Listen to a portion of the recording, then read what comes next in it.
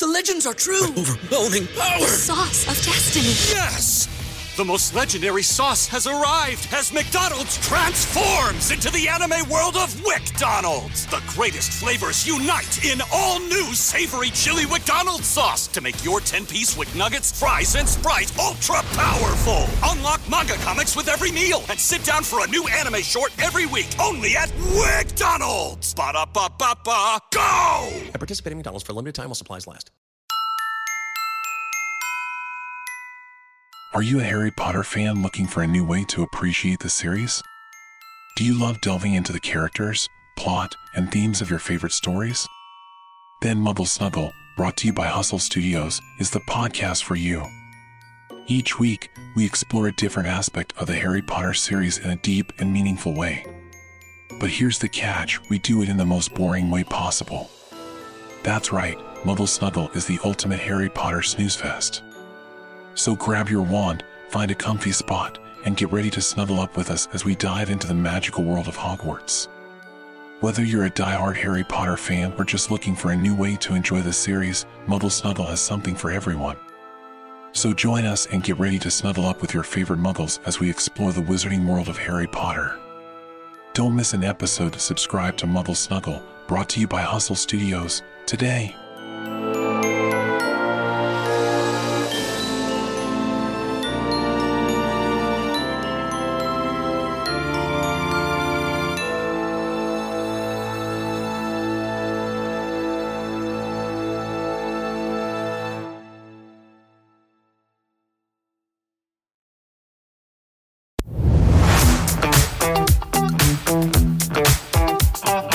Welcome to Pinoy Tagalog Sermon Podcast, your daily dose of inspiring and heartfelt Tagalog sermons from different pastors and speakers all over the Philippines.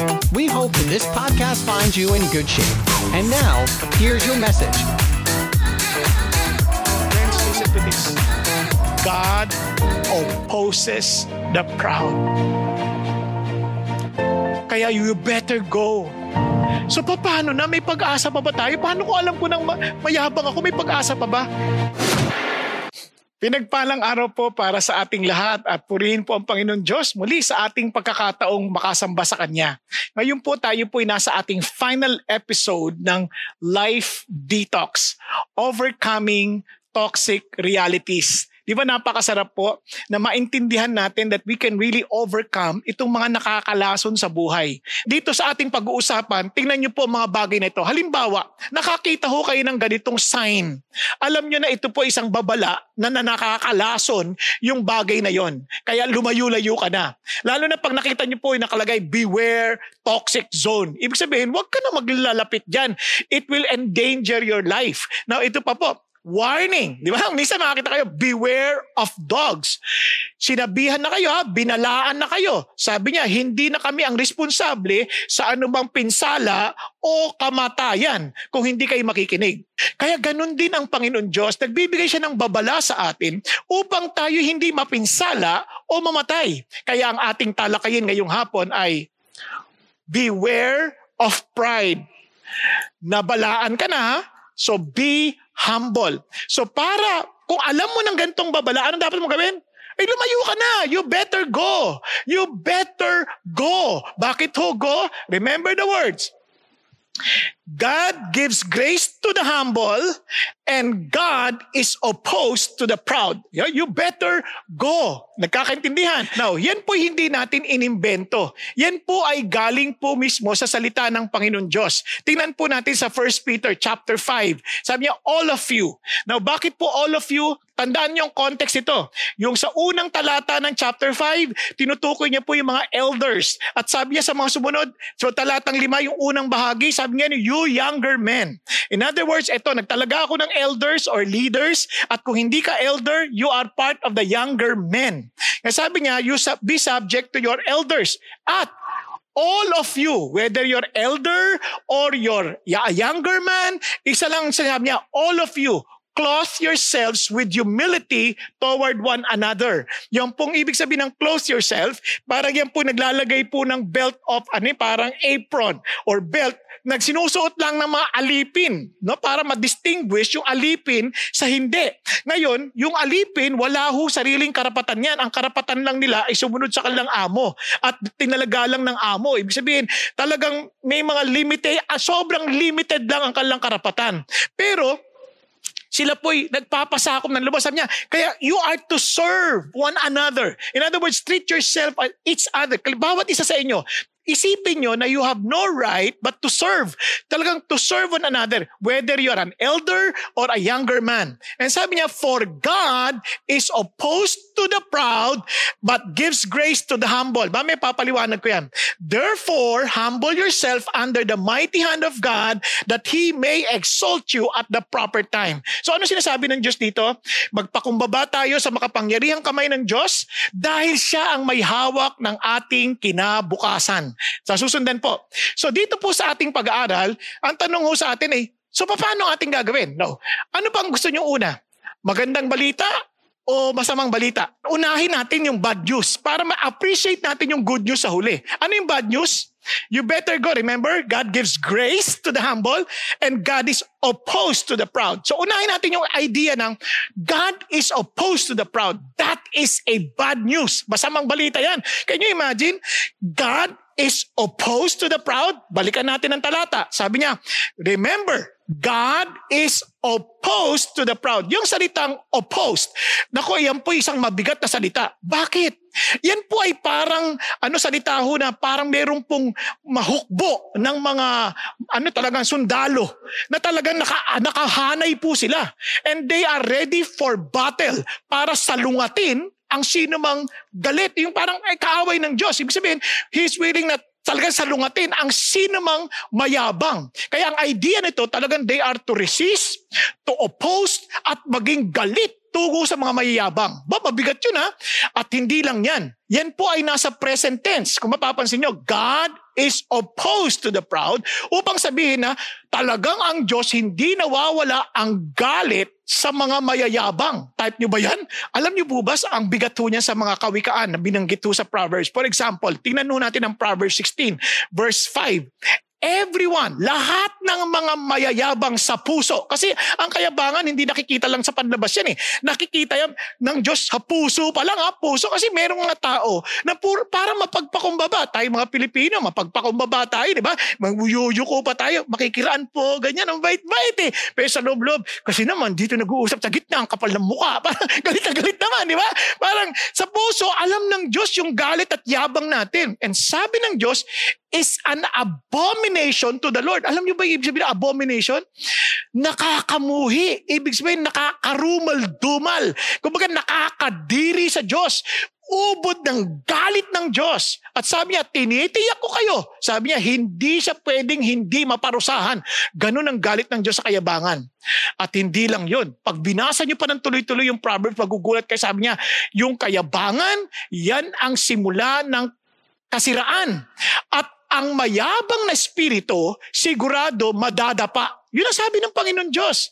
Kaya yan po ay hindi binabaliwala. Dapat siniseryoso natin ang bagay na yan. Lalo nyo pang magugulat kayo pag binasa nyo pa yung Kawikaan Kabanatang 6. Sabi niya may 6 na bagay na galit ang Diyos. At may 7 bagay na talagang kinasusuklaman ng Diyos. At alam nyo kung anong una dun sa 7 bagay? Haughty eyes. Ha? Haughty eyes? Ano ibig sabihin ng haughty eyes? Tingin pa lang, mayabang ka na. Oh, paano malalamang mayabang ka pag sa tingin pa lang? Unang-una, pag ang tingin mo, hindi mo nakikita ang Diyos sa sitwasyon. Ang nakikita mo lang yung sitwasyon at hindi mo nakita yung Diyos na namamahala sa sitwasyon. Kung kahit ikay nagre-reklamo, ikay nag-aalala, yan ay kayabangan. Kaya ka natatakot, kanyan. Kaya kayabangan. Yung iba naman, ang haughty eyes ay yung pagtingin mo sa kapwa mo, minamaliit mo siya, sa halip na siya ipaglingkuran, hinuhusgahan mo pa. Hinahanapan mo pa siya, kinasusuklaman mo siya, hindi mo siya mapatawad. Yan, haughty eyes yan. Now, kaya ingat ho tayo. Beware of pride. Dapat pag-ingatan natin yan, maging mapagmatsyag tayo, maging mapagbantay tayo sa ating sarili dahil ang kayabangan, ang laso ng kayabangan, hindi ito basta-basta napapansin. Alam niyo po si Saul, napaka-mapagpakumbaba naman yan. Sa totoo lang, he started mababa. Kaya sabi nga ni Samuel, is it not true? Di ba totoo na ikaw ay ikaw ay maliit sa inyong sariling pananaw? So sa iyong sariling pananaw, maliit ka eh. Hindi ka naman wala ka na may pagmamalaki, parang ganyan. Pero ginawa kang pinuno ng iyong tribo ng Israel, ng mga tribo ng Israel. At hinirang ka pa ng Diyos para maging hari ng Israel. Wow! Ayaw mo pa ba yan?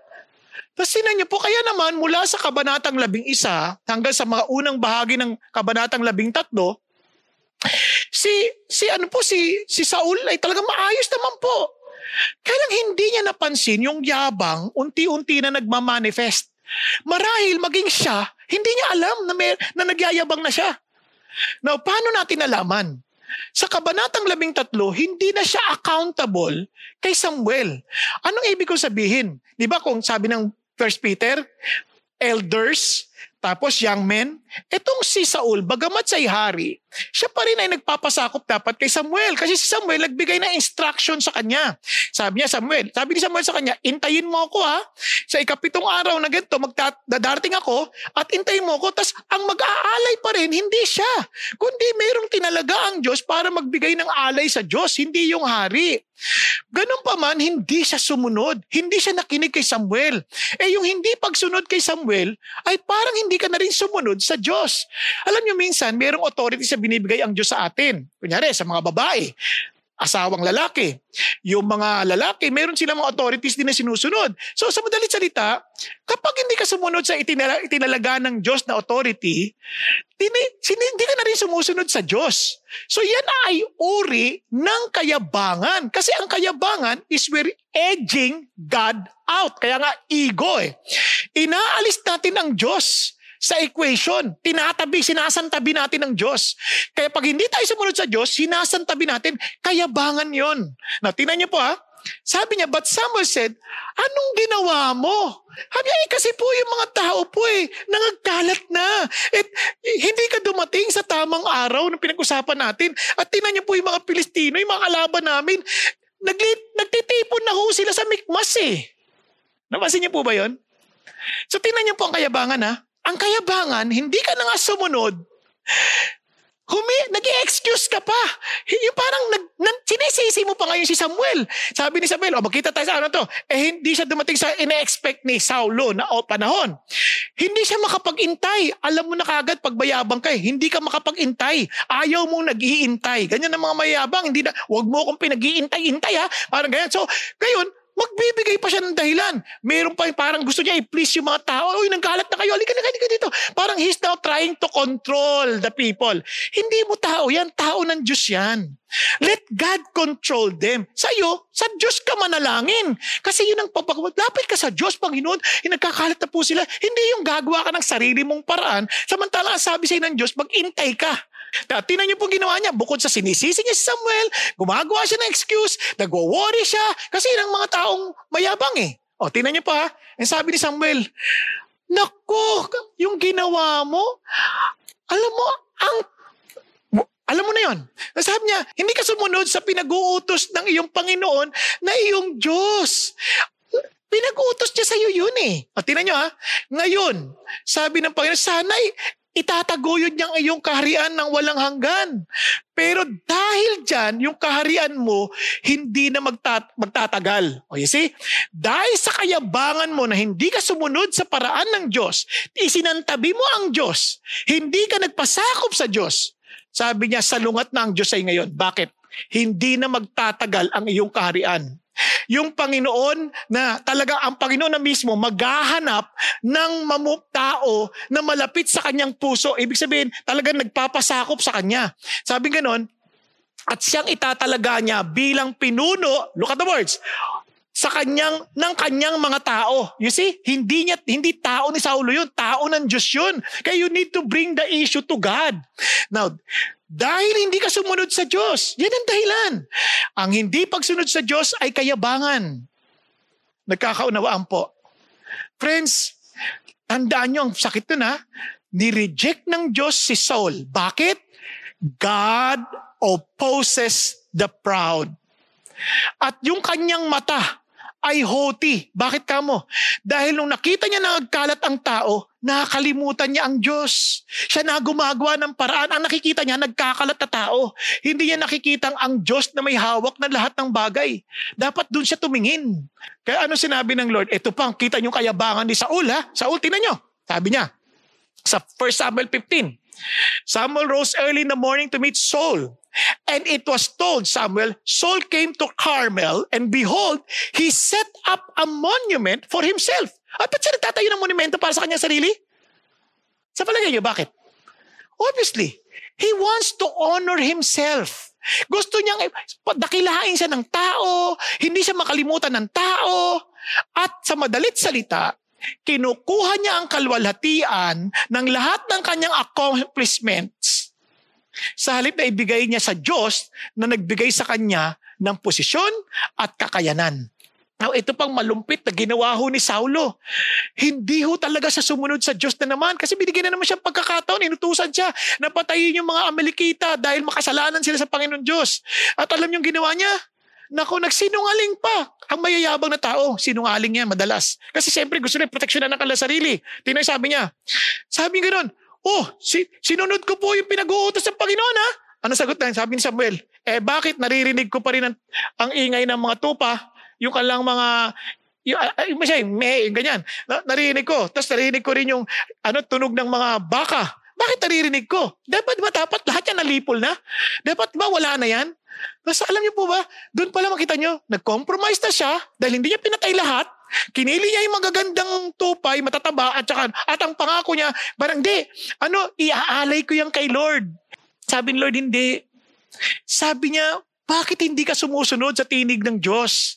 Sabi niya, di ba dapat sumunod ka sa tinig ng Diyos? Tinawag sa laging sagot, kasi yung mga tao kinuha nila yung mga yung mga yaman, kinuha nila yung mga tupa, yung mga oxen. At para bibigay namin tong choices na na mga yaman na to sa Diyos. Ang sabi ng Panginoon, alam mo, ang pagsunod sa Diyos ay higit na mabuti kaysa sa sakripisyo. At tandaan mo, ang rebellion ay kasing kasalanan ng mangkukulam. At ang di pagsunod or insubordination ay pareho ng pagkakasala ng pagsasamba sa Diyos-Diyosan. Tinanggihan mo ang salita ng Diyos, kung kaya't naman, tinatanggihan ka rin ng Diyos bilang isang hari. He was rejected because God opposes the proud. Ang proud na tao, mas concerned sila sa kanilang reputasyon kaysa sa kanilang karakter. Nung nirebuke na siya ni Samuel, ano sabi niya? Nagkasala ako. Talagang natakot ako sa mga tao. Hindi pa rin siya hindi niya pa rin naamin talaga siya may kaproblema. Lagi niya, sinisisi pa rin niya. Natakot kasi ako sa mga tao. Nakinig ako sa kanilang tinig. And alam mo, sabi niya, nagkasala ako, pero please, parangalan mo naman ako sa harapan ng mga leaders ko at sa harapan ng mga taga-Israel. Para naman makabalik ako at sasamba ako sa Diyos. Para sabi niya, wag mo naman ako ipahiya. You see, he was more concerned about BetMGM has an unreal deal for sports fans in Maryland. Turn $5 into $150 instantly when you place your first wager at BetMGM. Simply download the BetMGM app and sign up using code OldLine150. Then, place a $5 wager on any sport. You'll receive $150 in bonus bets, regardless of your wager's outcome. And if you think the fun stops there, the king of sportsbooks has plenty of surprises in store. Check out daily promotions, same-game parlays, live bets, and so much more. Download the app in Maryland today and get $150 in bonus bets instantly from your first wager. Only at BetMGM. BetMGM and GameSense remind you to play responsibly. See BetMGM.com for terms. 21 plus only. Maryland only. New customer offer. Subject to eligibility requirements. Rewards are non-withdrawable bonus bets that expire in 7 days. From issuance, please play responsibly. For help, visit mdgamblinghelp.org or call 1-800-GAMBLER in partnership with MGM National Harbor. Promotional not available in Washington, D.C. His reputation. Alam niyo po, dahil diyan, God rejected him. God rejected him in his position as a king. At ang lungkot po nun, mababasa niya sa 1 Samuel 16, iniwan na rin siya ng Holy Espiritu ng Diyos. At dahil doon, palagi na siyang takot. Yan, kasi when God is supposed, bawawalan ka ng kapayapaan, hindi ka na masyado magiging masaya, tapos lagi ka natatakot, nai-insecure ka na. So paano pong pinakita lalo ng Diyos na siya'y salungat na kay Saulo? Alam niyo kung ano nangyari? Lahat ng planuhin niya, bigo. Laban kay David, maging sa kanyang anak, bigo. Ang lungkot, no? Kaya pag salungat na ang Diyos sa atin, hindi na tayo mapapahinga. Kasi makikita natin maging ang Diyos laban na sa atin. At ang pinakamalungkot, nung namatay si Saulo, patay ang kanyang 3 anak, ang kanyang armor bearer, at maging lahat ng kanyang mga tao na malapit sa kanya, patay silang lahat. At pinugutan siya ng ulo at sinabit ang kanyang katawan sa pader ng Bethshan. Diba nakakalungkot yun? At alam niyo kung sino pumatay sa kanya? Sabi ng Panginoon Diyos sa 1 Chronicles 10:14, God killed him at ibinigay ang kaharian kay David, ang anak ni Jesse. Friends, listen to this. God opposes the proud. Kaya you better go. So paano na? May pag-asa pa ba tayo? Paano ko alam ko nang mayabang ako? May pag-asa pa ba? Praise God, because God gives grace to the humble. Di ba? Meron pong pag-asa. Sabi ulit, balikan natin. God gives grace to the humble. Therefore, humble yourself. Kung naging mayabang ka, humingi ka ng tawad, lumapit ka sa Diyos. Kasi He gives grace to the humble. Ano ibig sabihin ng grace? Di ba? Anong ibig sabihin ng grace na yan? At yung kinabukasan mo, nasa kamay ng Diyos, sabi niya, the mighty hand of God that He may exalt you at the proper time. Iaangat ka ng Diyos. So ano ibig sabihin nun? You see, yung humility, hindi mo minamalit yung sarili mo. Kasi pag mamalit sa sarili, mayabang pa rin yan. Di ba? Halimbawa, may kaloob ka, marunong kang kumanta. Tapos, sabi ng Lord, maglingkod ka sa pag-awit. Sumama ka sa paglilid ng worship. Ay, ayoko, nahiya ako. Baka sabihin lang, mayabang ako. Mayabang ka nga. Kasi pag naisip mong nahihiya ka, nakafocus ka sa sarili mo, hindi ka nakafocus sa Diyos. Pag sinabi ng Diyos gawin mo, huwag kang mahiya-hiya. Kasi it's not about us anymore. It must be God-centered. Ang totoong humility, we do not think of ourselves at all. We think of God. Hindi ko sinasabing hindi na tayo mag-aayos. Hindi ko sinasabing hindi na tayo manliligo. Hindi ko sinasabi yun. Because everything we do is all for His glory. Kaya nga, it's also an ego. Ano yung ego? Exalt God only. Yun nga sabi ni Pastor Peter ng Magay. Ang ganda-ganda. Sabi niya, kung we edge God out, which is pride, ang humility, we exalt God only. Wala nang iba. Here is the grace of God. Yung generous favor ng Diyos. Yung bang sinasabi ng Diyos, eto, bibiyayaan kita. Kahit hindi ka karapat-dapat at lahat ng ito'y dahil lang din sa akin, bibiyayaan kita. Si David, pag-isipan niyo, si David, ano naman ang meron si David? Isa lang isang pastol ng tupa. Maiisip mo ba yung magiging hari ng Israel at may bibilang pang isa sa pinakadikilang hari ng Israel? Isipin niyo po. Isipin niyo, pastol lang ng tupa yan eh. Parang sa panahon natin to, ano yan, kutsero, magiging presidente ng Pilipinas? Na parang hindi naman nang nakapag-aral?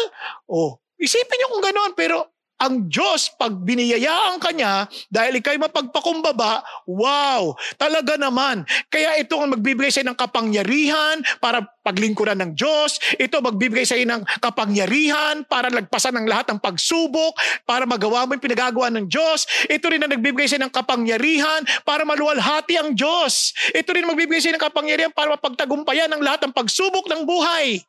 That's the grace of God. At yan ang binibigay ng Diyos sa mga nagpapakumbaba. Kaya ang pagpapakumbaba ay ang makita ang Diyos sa ating sitwasyon at talagang kinikilala natin na siya lamang ang naghahari, siya ang may hawak ng lahat ng bagay, at tayo nagpapasakop sa kanyang kaparaanan. Nagtalagang sumuko tayo sa Kanya. Todo tayo sa Kanya, nagtitiwala tayo sa Kanya, dependent tayo sa Kanya. Kaya it's a choice. Kaya be humble. Therefore, humble yourself in the mighty hand of God. Piliin mo na magpasakop sa Diyos. Piliin mo na wala ka ibang itatanghal kundi ang Diyos. Hindi ang ating mga sarili. Kaya ito po ang hamon ng Diyos. Tingnan niyo paano siya magbigay ng pabor. Sabi ng Proverbs 18:12, humility goes before honor. He honors the humble man. Inaangat niya, pinararangalan niya. Grabe, no? Lahat na nagpaparangal sa Diyos, pinaparangalan niya. Sabi niya, and whoever exalts himself shall be humbled, and whoever humbles himself shall be exalted. Hindi lang ito pamumuhay ng simple. Ito ay simpleng si Jesus lang ang pinamumuhay. Are you following? Yan ang humility. And look at what happened. Tingnan si David. David was prospering. Look at how God shows His favor. Prospering in all his ways. Sabi niya, for the Lord was with him. Ano yung favor? The Lord Himself is with David. Doon pa lang, panalo na siya. Tingnan nyo naman how the Lord protected David from all of his enemies. Pag nabasa nyo yung kanyang prayer sa 2 Samuel 22, makikita nyo doon yung prayer niya. Sabi niya talagang, nakita mo, my God, my rock, in whom I take refuge, my shield and the horn of my salvation, my stronghold and my refuge. Sabi niya, my Savior, you save me from violence. I call on the Lord who is worthy to be praised, and I am saved from my enemies. Hindi sinabi, natakasan ko lahat ng kalaban ko dahil ang galing ko. Magaling ako sa sandata. Hindi. Because I call on the Lord. That's humility. In my distress, I called upon the Lord. Yes, I cried to my God. Hindi lang basta tumawag, umiiyak ako sa Diyos. From His temple, He heard my voice. Kaya nagwo-worship siya sa Diyos. Kaya maraming tao, they claim to be followers of Jesus Christ, pero tamad na tamad sila mag-worship. Gusto nila madali lahat. Kaya sabi niya, and my cry for help came into His ears. He find no strength and protection only from God. That's talagang sa Diyos lang siya nagtitiwala. Yan ang totoong humble na tao. Perfect ba si David? Hindi. Batid ng bawat isa sa atin. Alam natin na si David ay nagkasala. Big time! Nagkasala siya di ba? Kay Uriah. Isipin nyo, pinapatay niya si Uriah sa magitan ng paglalagay sa kanya sa harapan ng digmaan. Inagaw yung asawa ni Uriah. Isipin niyo po yun. Parang kumbaga sa Tagalog, niyurakan niya si Uriah. Pero nung sabihin sa kanya ni Nathan, you are the man. Nung nirebuke siya, wala nang excuse. Ano sabi niya? I have sinned against the Lord. Iyak siya. Kaya mababasa niyo paano siya humingi ng tawad sa Psalm 51. Sabi niya, Lord, patawarin mo ako. Maawa kayo sa akin. Hindi na nagkunwari. Sabi niya, alam ko ang kasalanan ko. Ang kasalanan ko higit na sa akin. Sa inyo lang ako nagkasala.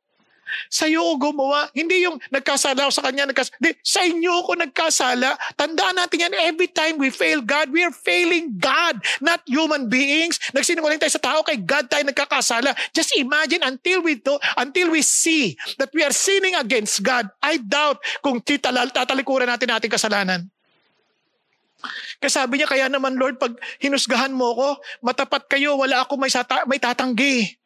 And look at this. Hindi sinabi, mangangako ako sa iyo, patawarin mo ako, mangangako ako sa iyo, magpapakabait na ako, ito na gagawin ko. Hindi, ito sinabi niya, Lord, linisin mo ako ng iyong hyssop, and I shall be clean.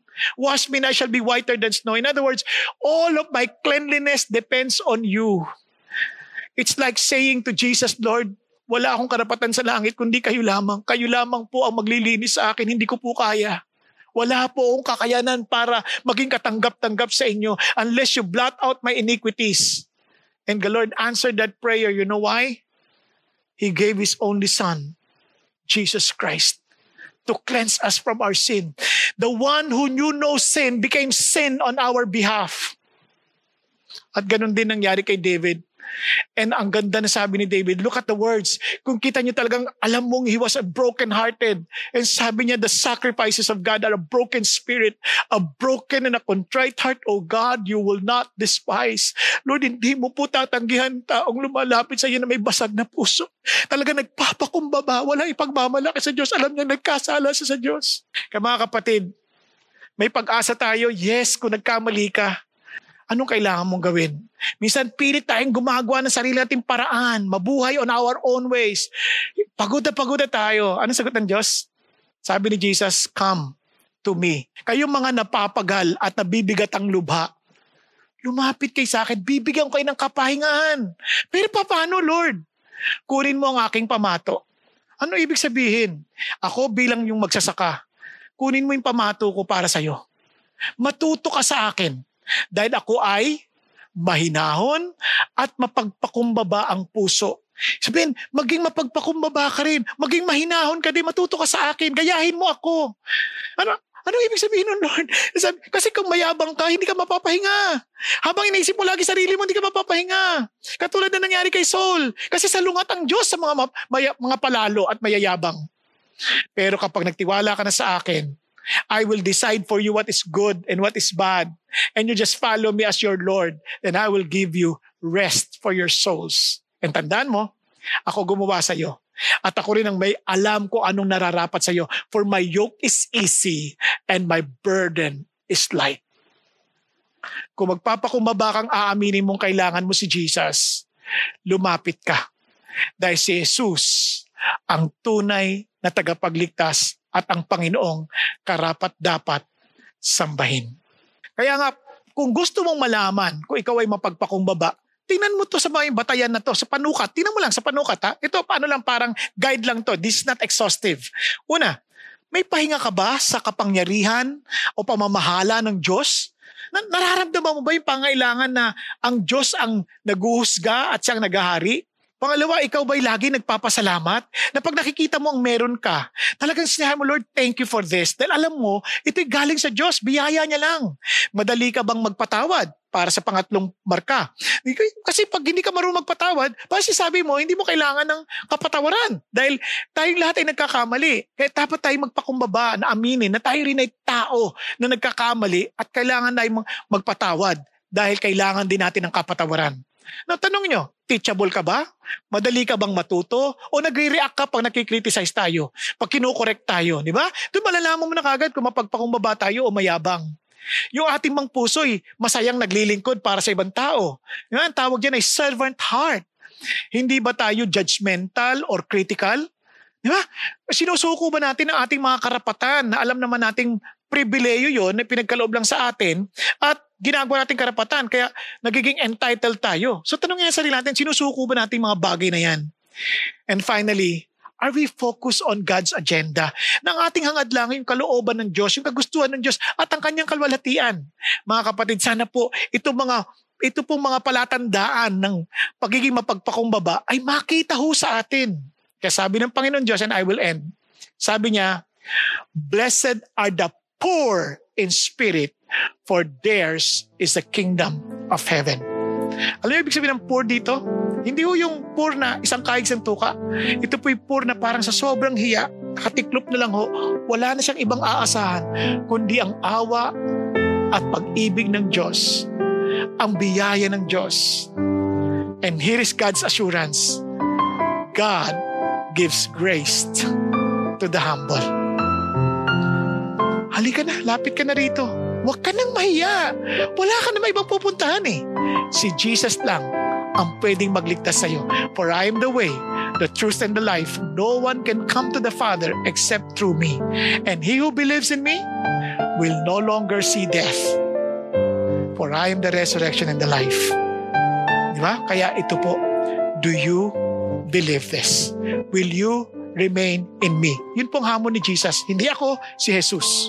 Kaya mga kapatid, kung ikaw ay kumikilala sa iyong kawalan at talagang inaamin mong si Jesus lamang ang tanging mong kaligtasan, bakit hindi ka lumapit ngayon? Aminin mo sa Kanya, Panginoon, patawarin po ninyo ako. Napakayabang ko po. Mapagpula ako ng ibang aking kapwa. Lagi kong kinahambing ang sarili ko sa iba. Lagi kong minamalit ang aking sarili dahil hindi kita nakikita. Minamalit ko rin ang buhay ng ibang tao dahil hindi kita nakikita. Patawarin mo ako. Panginoon, lumalapit ako sa iyo. Kinikilala kong ako'y makasalanan at wala na akong ibang paraan para maligtas kundi kayo lamang. Kahit Panginoon Jesucristo, tulungan mo ako. Pagharian mo ako. At tulungan mo akong mabuhay ayon lamang sa iyong kalooban. Kapatid ko, yan ang loobin ng iyong puso. Sabihin mo sa Panginoon, be humble enough to admit to Jesus that He alone is your Savior. Thank you, Jesus. Hallelujah. Thank you, Lord. Aming Ama, salamat po. Kilala niyo ang mga nanalangin.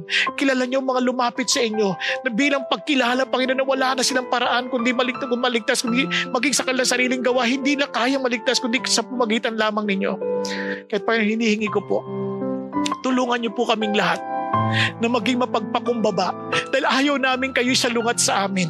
Ayaw namin, Panginoon, na kayo yung aming maging kaaway. Kadalangin ko, Panginoon Diyos, na tulungan niyo kaming lahat, Panginoon, lumakad ayon sa iyong kalooban at walang ibang tatanghalin kundi kayo lamang dahil kayo lamang karapat. Dapat nasambahin, kailangan karapat. Dapat natanghalin.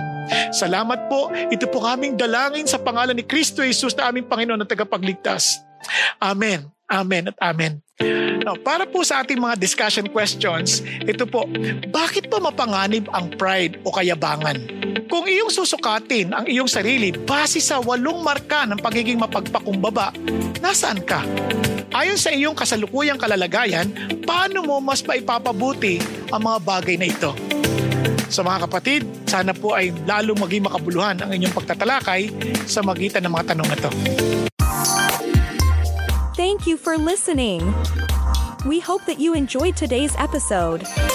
Don't forget to share and subscribe to this podcast for more. God bless you all. Until next time.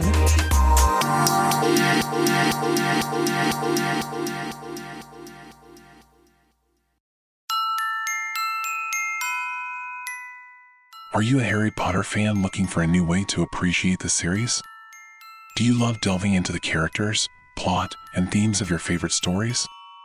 Then Muggle Snuggle, brought to you by Hustle Studios, is the podcast for you. Each week, we explore a different aspect of the Harry Potter series in a deep and meaningful way. But here's the catch, we do it in the most boring way possible. That's right, Muggle Snuggle is the ultimate Harry Potter snooze fest. So grab your wand, find a comfy spot, and get ready to snuggle up with us as we dive into the magical world of Hogwarts. Whether you're a diehard Harry Potter fan or just looking for a new way to enjoy the series, Muggle Snuggle has something for everyone. So join us and get ready to snuggle up with your favorite Muggles as we explore the wizarding world of Harry Potter. Don't miss an episode. Subscribe to Muggle Snuggle, brought to you by Hustle Studios, today.